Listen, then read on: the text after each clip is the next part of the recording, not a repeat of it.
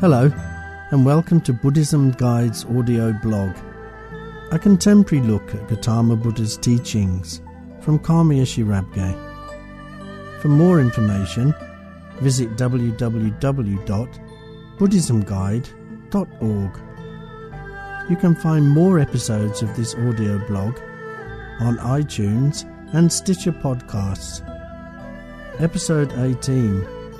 What is your goal?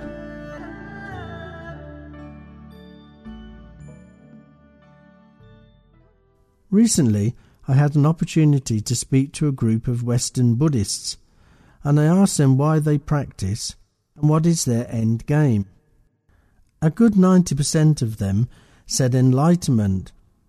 I always find it a bit disconcerting when people offer up this as a goal.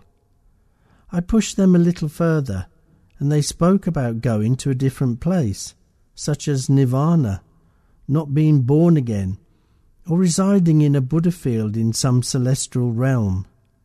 They seem to regard this place of enlightenment as a paradise full of all the nice things they like and devoid of anything they dislike, all of which I feel is a misunderstanding of what Gautama Buddha actually wanted us to aim for. I believe Gautama Buddha's main point was that life is suffering, and we ourselves are the main cause of this suffering.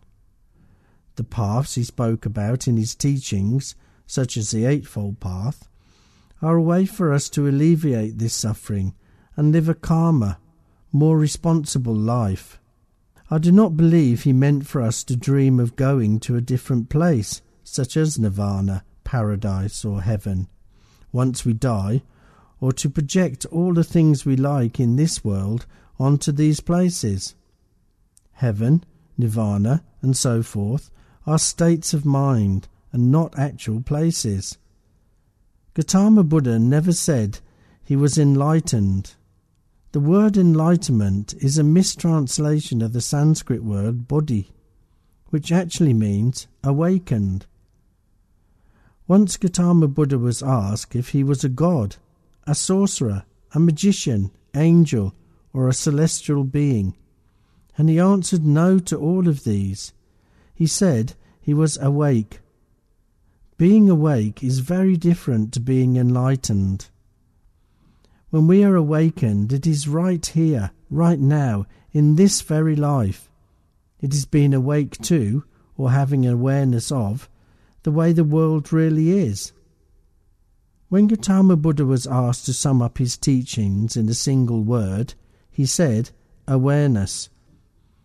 This awareness is based on our experiences and is not achieved through blindly following a teacher or some teachings.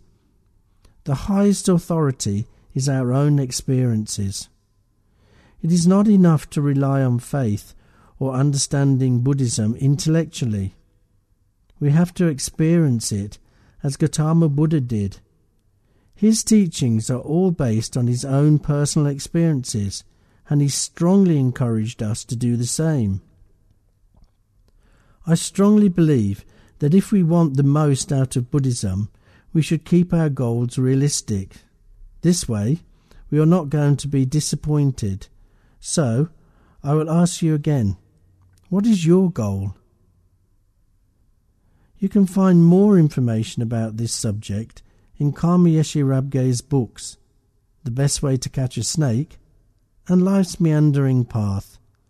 They're available now from Amazon and Kindle. Thank you for listening, and I hope you enjoyed Buddhism Guide's audio blog. Until next time, remember, the only person we can ever truly know is ourselves.